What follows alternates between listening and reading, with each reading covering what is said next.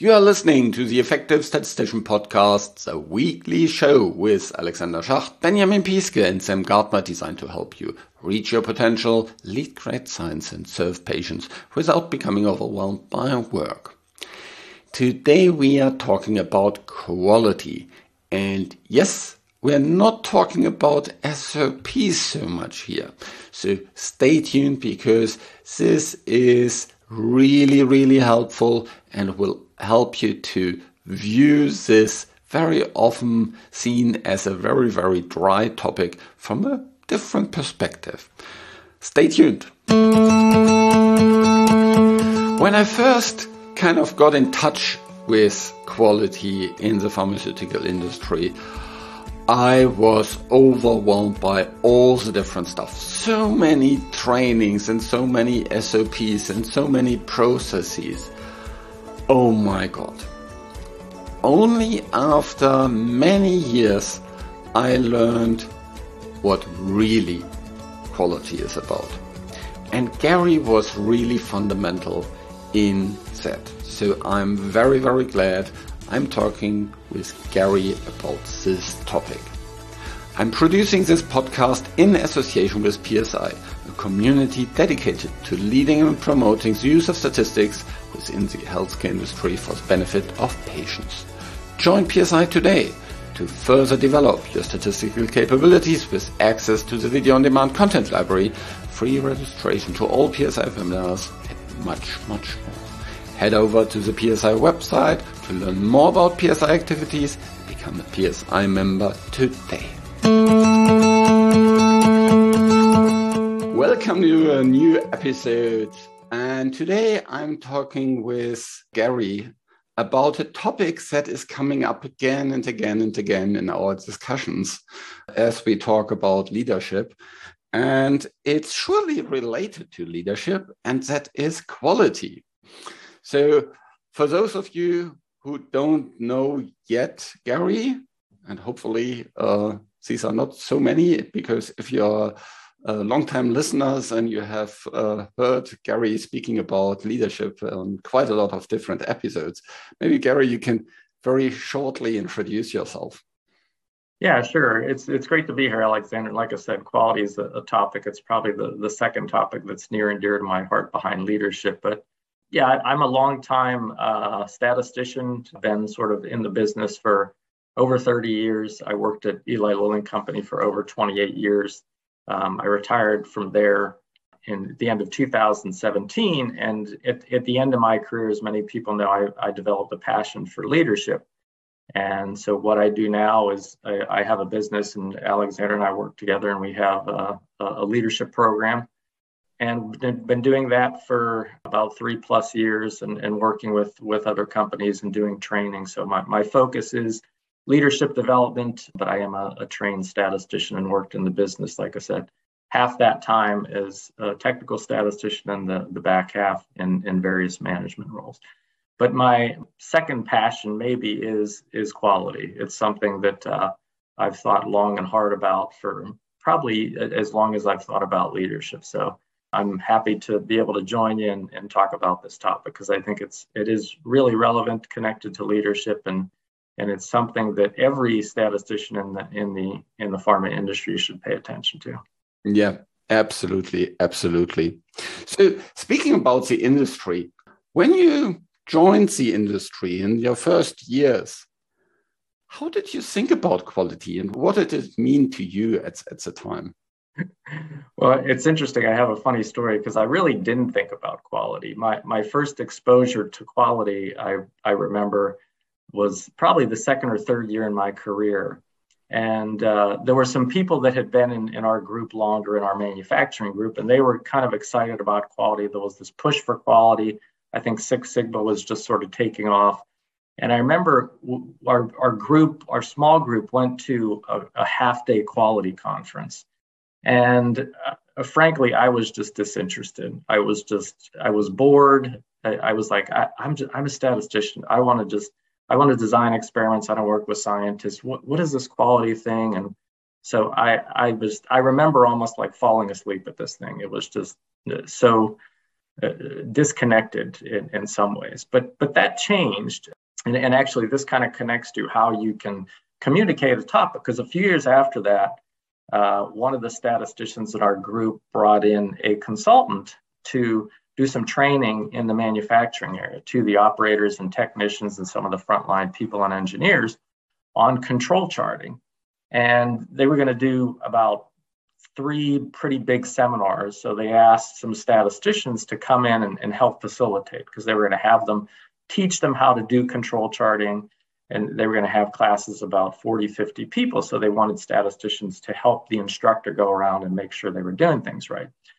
So I was like, yeah, sign me up. I'll do a nice review for me and stuff. But this guy, he was a guy by the name of John McConnell, and he was a disciple of W. Edwards Deming. I mean, one of the fathers of true quality.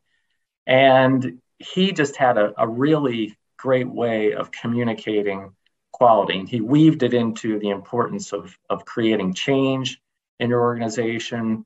He talked about quality management. He talked about leadership. And then I started to see, wow, this is really relevant, because being a statistician just goes beyond doing the technical stuff. This quality thing, it really does touch everything. And one of the things that he did, he does a masterful job of doing Deming's red bead experiment. And I won't go into what the red bead experiment is. If you're not familiar with it, there's recordings of it online. But it's an exercise that you think like, okay, this just applies to manufacturing, but it doesn't. And it really teaches you the importance of understanding variability. It really teaches you the importance of understanding the capability of your systems and processes, and any system and process. That's, I think, the fallacy sometimes is when people hear quality or Deming's quality, they associate it with manufacturing, but it can be applied much, much, much broader than that. And so so I started to read more. McConnell had some books that I read. I read Deming's book, Out of the Crisis. I got familiar with his 14 points. Really came to this sort of understanding of quality, or the essence of quality being that from Deming's standpoint, that, all work is a series of interconnected processes. All processes are subject to variability. And if you can work to understand and reduce variability, you will improve processes and improve productivity. So it's kind of that simple. And that word process, again, isn't specific just to manufacturing. It's any process, and we can come back to that later. But that was kind of my kickstart into quality, into my interest in the mid-late 90s. And for those who don't know who Deming is, he had a major impact on the Japanese automobile industry. And I think it's really funny that person kind of shaped the high quality coming from Japan, that got lots of US companies actually into trouble. A couple decades, I think. The US took note because they were losing the automobile war to Japan. And then they started embracing some of those ideas as well back in the 80s. So that's when the quality started coming back to the United States. Yeah. And lots of, things like Six Sigma and these type of things come from that era. And we have then applied it beyond manufacturing in lots of different things. If I think back of my time, I think when people were talking about quality, when I first came into the industry, I was always thinking about, having the right results. And then I said, you also need to have validated things. And I said, so validated means that we have a process of making sure it's right. No, validated just means that it's checked in a certain way. It doesn't mean that it's right. And then all this kind of thing about quality became more and more as a read all these SOPs, make sure you have ticked them, you have kind of signed them. That way we track that everybody is trained and that's quality. Then there was kind of, quality. We need to, we have these deviations and all these kind of things. And that is quality. Okay. And then we have, there's another process. And then, we need to be more kind of descriptive and more kind of detailed in all the SOPs. And then you get longer and longer SOPs. And, there's another case that wasn't really captured in the SOPs. So we create yet another SOP. And then you have, you start in a new job, and the first thing that you do is you read SOPs and SOPs and SOPs for weeks and weeks to be compliant with the requirement. So I think this whole quality topic is kind of, lots of people hate it actually, because it's just associated with lengthy processes. And lots of reading. And in the end, there might be an auditor that may find, well, you haven't written your date on the signature page according to our SOP. And therefore, that's a finding, which reminds me of a funny story. I once saw an SOP that was exactly about how to in which format to write the signature, to write the dates. And on the signature date, there were 5 different formats of the date.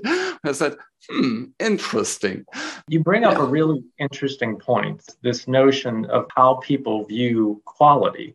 And it really ties into this notion of what people think of when you say quality. And unfortunately, that's what they think of. Most people think of, well, quality is, on the manufacturing side, they might think of it's meeting specifications, okay? And on the clinical side, they think it's following SOPs. If we follow SOPs, then we've achieved quality, okay? Now, I've heard some people say quality is whatever the customer says it is, okay? Well, maybe, I think each of those they're not wrong, but they're just incomplete. It just shows, I think, a small understanding of what quality is. And what you said is true, that when people read the SOPs, so we bring someone into a company, and the first thing they do, I mean, we hire them, you're a good statistician, they come in, they're excited to apply statistical techniques, and what's the first thing we do? Well, you got to train on these however many procedures before you can do any actual work that's meaningful, okay? So they're reading these procedures, and they get this view of quality that, so I need to follow these SOPs. And if I don't follow these SOPs, then that's quality, okay? That's not, you don't have quality. And if you don't abide by the SOPs, if you make a mistake, that's a deviation, okay? Deviation triggers an investigation. Then we're going to need to come back to you, and we'll need to take up your time to figure out why you deviated from the procedure. And oh, by the way, this deviation is a metric that gets rolled up to management. And they don't want to see deviations, okay? So you've created this, you've taken, an employee who comes in out of school and is excited to work in the industry, and you've just completely flipped around like, oh my gosh, now I got to follow these SOPs to achieve quality. And then they see it as a bad thing. So quality means SOPs, which has a negative connotation in their mind. And then they start to, as you learn, well, can we do, no, you can't do that. That's against the SOPs, okay? So It's completely flipped. I mean, my understanding of quality is a good thing, okay? But it's a very different understanding, I think, than what most people have, and even what organizations have, because they'll, quality is our number one priority. We don't sacrifice quality. What do you mean by that? So what is quality? I mean, It's a great question to start with, and I think if you ask 10 people, you'll get 10 different answers, or at least maybe 5 or 6. I love the thing about whatever the customer says it is. Yeah. If you see just the regulators as a customer, and you see their auditors as a customer, then it becomes this very, very kind of quality management system, documentation kind of thing. Yeah. But I think we have actually some other customers as well. So for me, kind of ultimately the customers are the patients. Yeah. Their loved ones, their parents or their caregivers. Yeah. These are ultimately our customers. What do they expect in terms of quality? I'm sure most of them never heard about SOPs. So I think they have a completely different view on quality. And then, we work with physicians. What do they think about quality? Yeah. The prescribing physicians. Or payers, what do they think about quality? So I think there's many more customers than external customers, and of course, then internal customers is yet another topic. Yeah. Yeah. Yes. If you think about management, what do they see as quality? Yeah, when you present results to them. Yeah. Well, I was going to say, we had this conversation once. I was doing some like supervisor training, and someone came in, and I forget what their expertise was or what part of but we got onto this discussion of, I think it was like a marketing type of person and patient focused type of discussion. And they were talking about the customer. And I said, so who do we define as the customer? And they said, the patient. I said, don't we have other customers, internal, external? And they kind of said, well, no, we just think of it as the patient. And that's not a bad thing, but you're absolutely right. There are many different customers. And so before we kind of get too far down this, I guess, rabbit hole, I do want to go back and kind of give people a definition of quality. And if you don't like the definition, that's fine. But I want to sort of provoke people's thinking in terms of having them think, what is quality in your mind? What is quality? And I would think this definition more fits with Deming's quality. Understanding and meeting the prioritized needs of your many customers. Okay. Mm-hmm. So understanding and meeting the prioritized needs of your many customers. So it does acknowledge a lot of those things, that you've got multiple customers. Okay. It's not just the regulators. It's not just the patients. Okay. And all those customers have needs, and sometimes they have competing needs, because even if you look at the patient, okay, so what's the need of the patient in most people's view of quality and SOPs? Really, it's probably more the safety of the patient. We want to protect the patient. We need to do these things right so that we don't make a mistake. And at least that's the notion in manufacturing, I think, to some extent on the clinical side too. But the patient has another need too, which is to get the medication sooner. Okay. So there's a speed element to the patient. Okay. Yeah, they want the safety, but they want the new drug. Okay, because they're sick. They want to improve their health. And then, as you said, you've got internal customers. And I would even challenge people to say that another customer is the employee. The employee who's having to work with the quality system, if you want to call it that. I refer to it as more a compliance system because most of them are just focused on SOPs. But the employee is also the customer.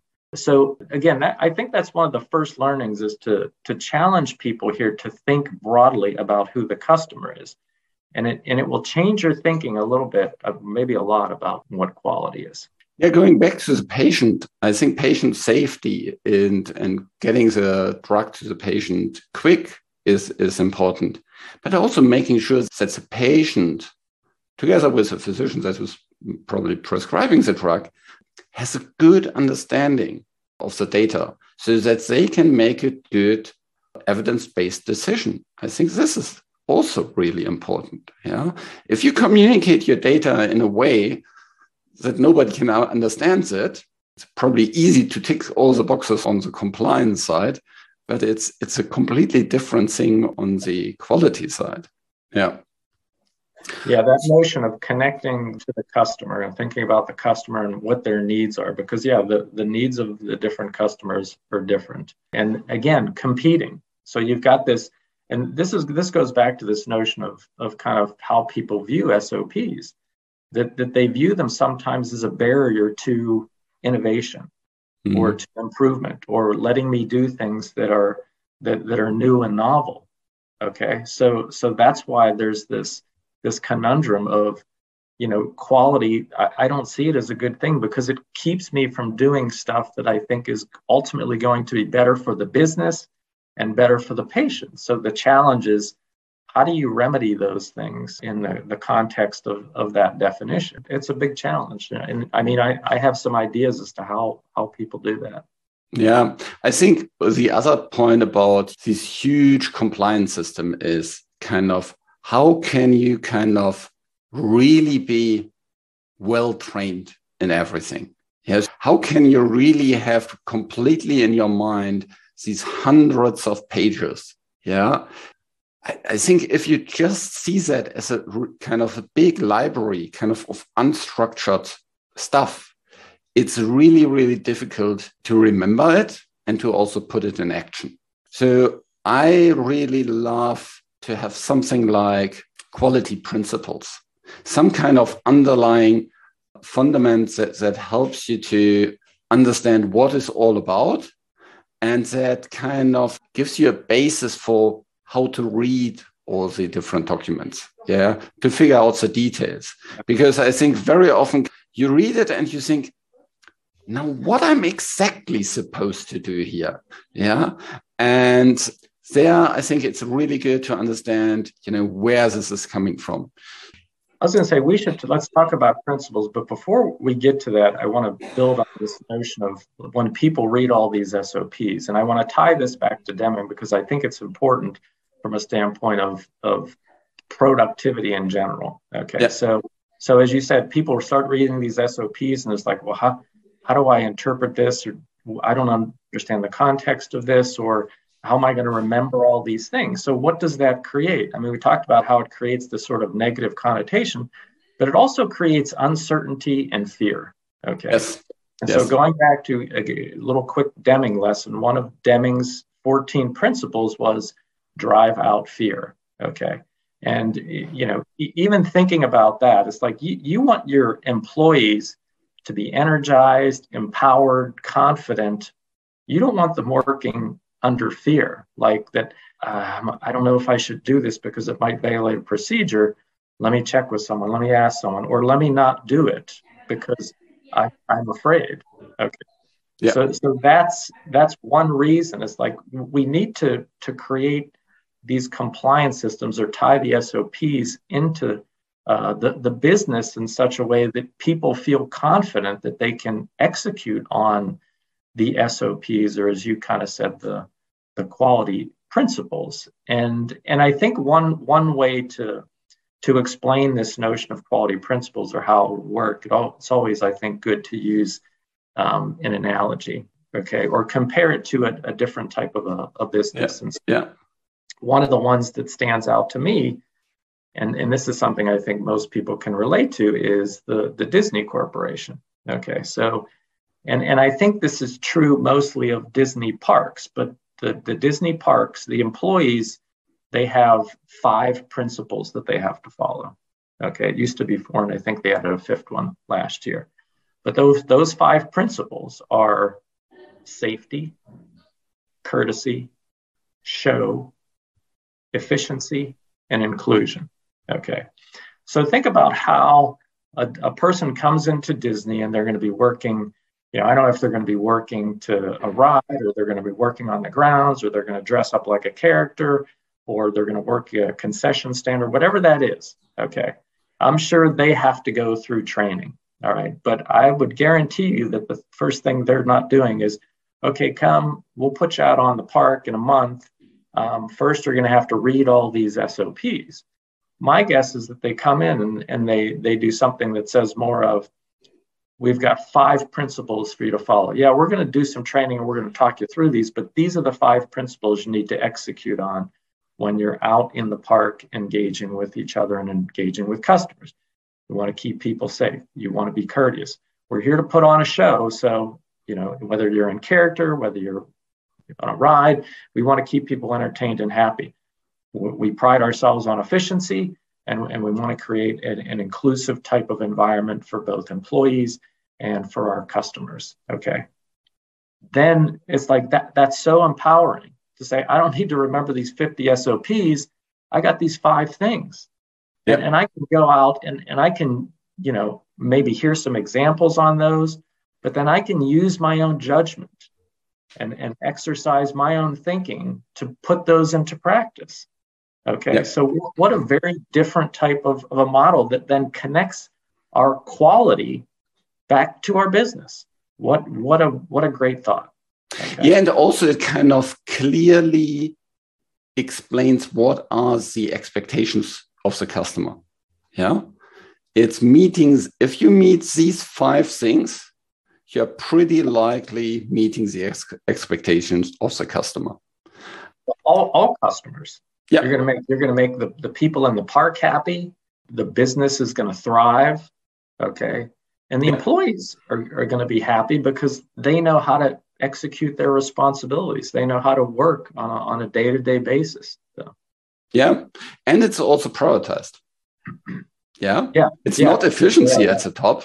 It's safety at the top. Safety. Yeah. Mm-hmm. That's right. If it's costly, but it's safe, go for the safety, not for the efficiency. Yeah. So if these 5 are for Disney, what do you think are 5 good ones for our industry, for pharma and healthcare? These are 5 that you could think about. And again, I think they're pretty easy to follow. Okay. So the first one was patient first. Okay. So again, pretty easy. Put the patient first, the safety of the patient, the need for the patient to get an efficacious, maybe groundbreaking medication that improves their life. Okay, that's pretty easy to understand. All right, so that was one. Data integrity. Okay, so we all know how important the data is, because the data drives every decision about safety, efficacy, business decisions, moving drugs forward, submission, all that stuff. So data integrity, very important. I think the third one was reproducibility. All right, as you said, we need to be able, if someone challenges us, we need to be able to go back and reproduce the information. I mean, for good reasons, that we can defend what our conclusions were, but we can also learn from that. We can generate analyses again, and it shows that we're confident in our internal processes.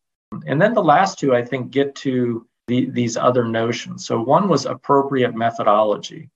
Okay, so in a sense, it forces that balance of if there's a new method, a new idea that makes for a better analysis or an improved design, we need to be able to integrate that into our business. Okay, so it keeps that notion of we want to innovate. We want to implement new ideas that will speed, cycle time or improve our ability to discover drugs or improve the efficiency in evaluating drugs as we manufacture them. And then the last one was professional integrity. Okay, so that gets to the notion of, I have to make sure that I'm, honest and transparent, and I'm doing things in the best interest of all our customers. Tell people this is what is part of your core responsibility as a statistician or a statistical program, or even in management, that we want to support and drive these 5 principles. You could have conversations that then when there were sort of competing challenges, okay, where does this sit from a patient first standpoint? Where do we stand from a data integrity standpoint?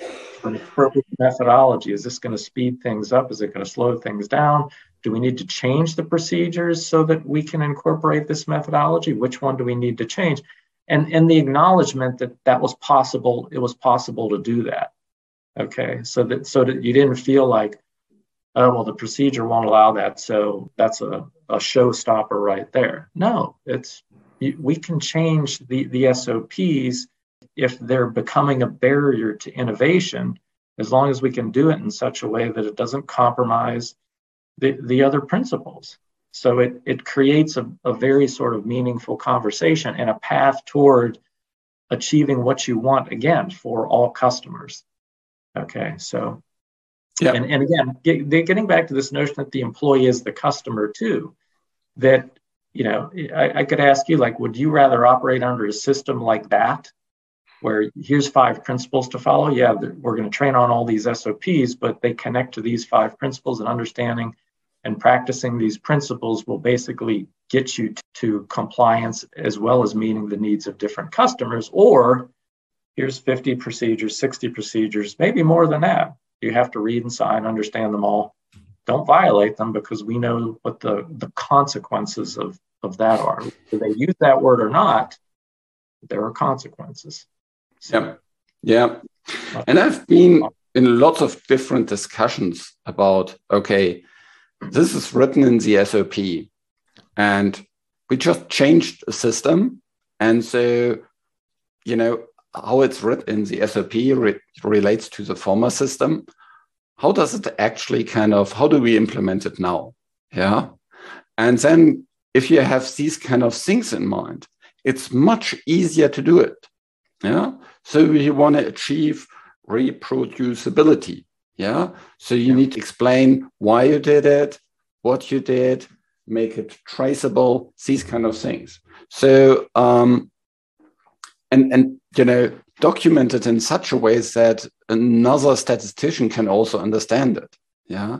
A reasonable, well-trained other statistician, not, anybody that you pull in from the street needs to understand it. Yeah, because it could be years down the road where someone challenges something about a drug or the analysis of it, and you can go back and here it is. We can easily get the data. It doesn't create, again, this gets back to meeting the needs of the customer, because later someone has to go back and we can't reproduce it. So then you're starting from scratch. So then you're taking up resources, okay, people's time. All right. So there's that efficiency piece that actually is a benefit to the business. It's like if you write the procedures in such a way that it fits in with what's important to you within the business. If you look at the missions of a lot of pharmaceutical companies, they will say things like innovation, patient focus, patient outcomes, delivering value to the patient and to the business and other stakeholders. So connecting your quality principles to all these things, again, makes it nice and neat and consistent. And I would think it would empower an employee to then, I can do this. This is all good. This is a place I want to work. So. Yeah. The other point is, if you then create processes, you can think about these principles first before you start writing. Yeah.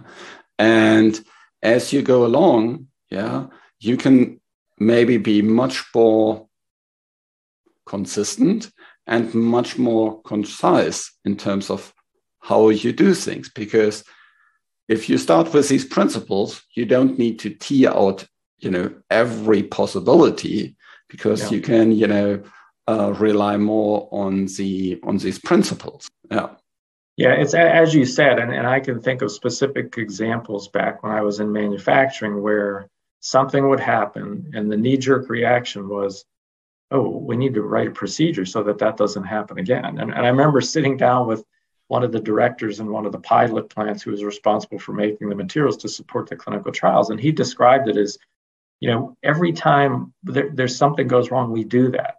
And what we've ended up with is this web of procedures that doesn't connect. It's just a tangled mess and sometimes they even contradict each other. So an employee's like thinking, how can I do this and that? So having this sort of consistent, holistic approach from the top down, again, easier said than done. I understand that, but acknowledging that, gosh, maybe there is a better way to do this that would really provide benefits to all of our customers, and maybe especially so the employees, would be a good thing. Yeah, in terms of achieving quality, I think it's not just by writing more SOPs. Yeah, I think that is, I've seen that quite a lot. Yeah, it's this kind of automatic default reaction. Oh, there's something happening, so we need to write more SOPs or more lengthy SOPs or kind of more instructive SOPs or whatsoever. I think only focuses on the process always, but it never focuses also on the people. Yeah, I think, I can give an interesting sort of different perspective on that. And one of the statisticians came to me and said, I'm designing this animal study, okay? And it was an animal study that was based on a very predictive animal model. And they said, we're going to do this study, we're going to invest quite a bit of time and money in it from a discovery standpoint, and the results are going to be used to drive a business decision, to drive the decision around whether we take this molecule forward. Okay, now we do dozens of animal studies, dozens of other, in vitro studies, and we didn't have the staff to do the things that you could do on the clinical side. I mean, to double program and review everything. All right. But we would follow sort of best practices. In discovery, they had these good research practices, which were sort of principles that people had to follow.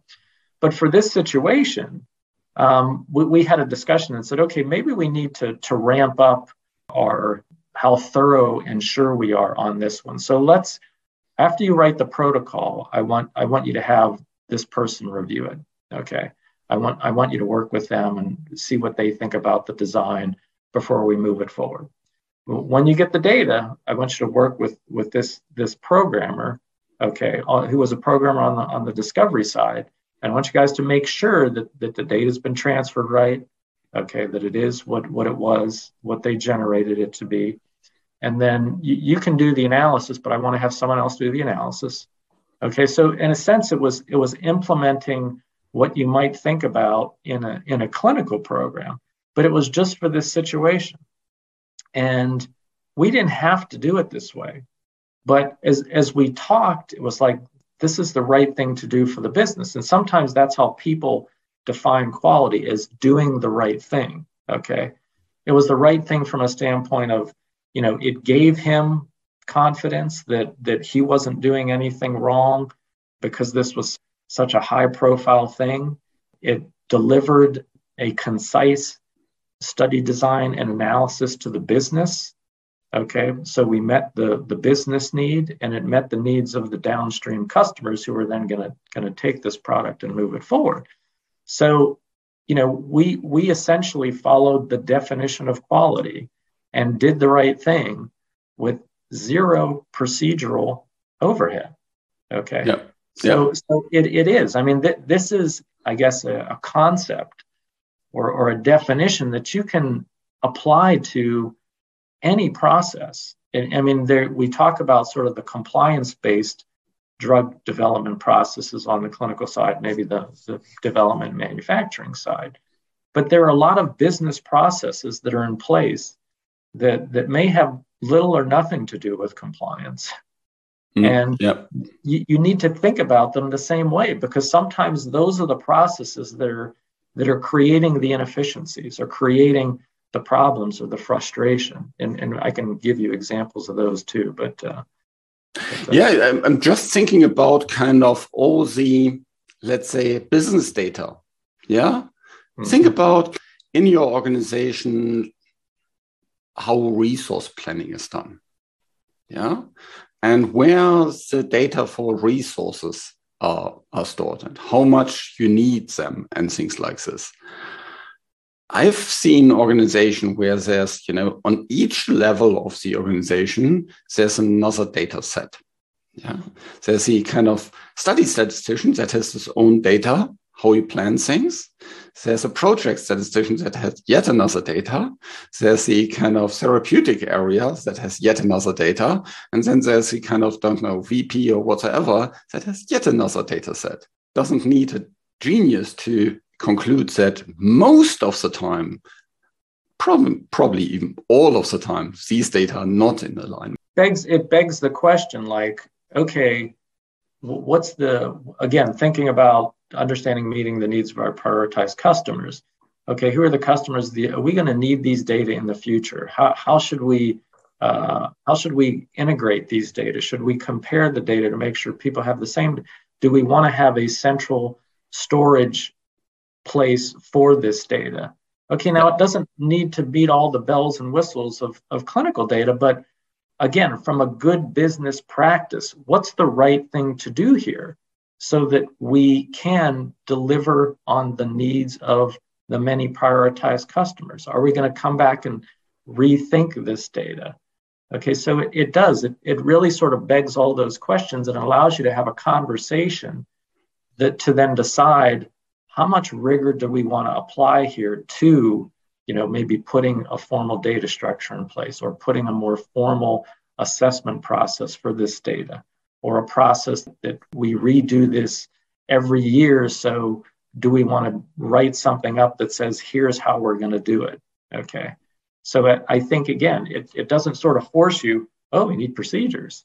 It just forces you, let's think about this. Let's think about it from a standpoint of the different customers and whether how we can structure this, approach it so it meets our business needs consistently and sustainably.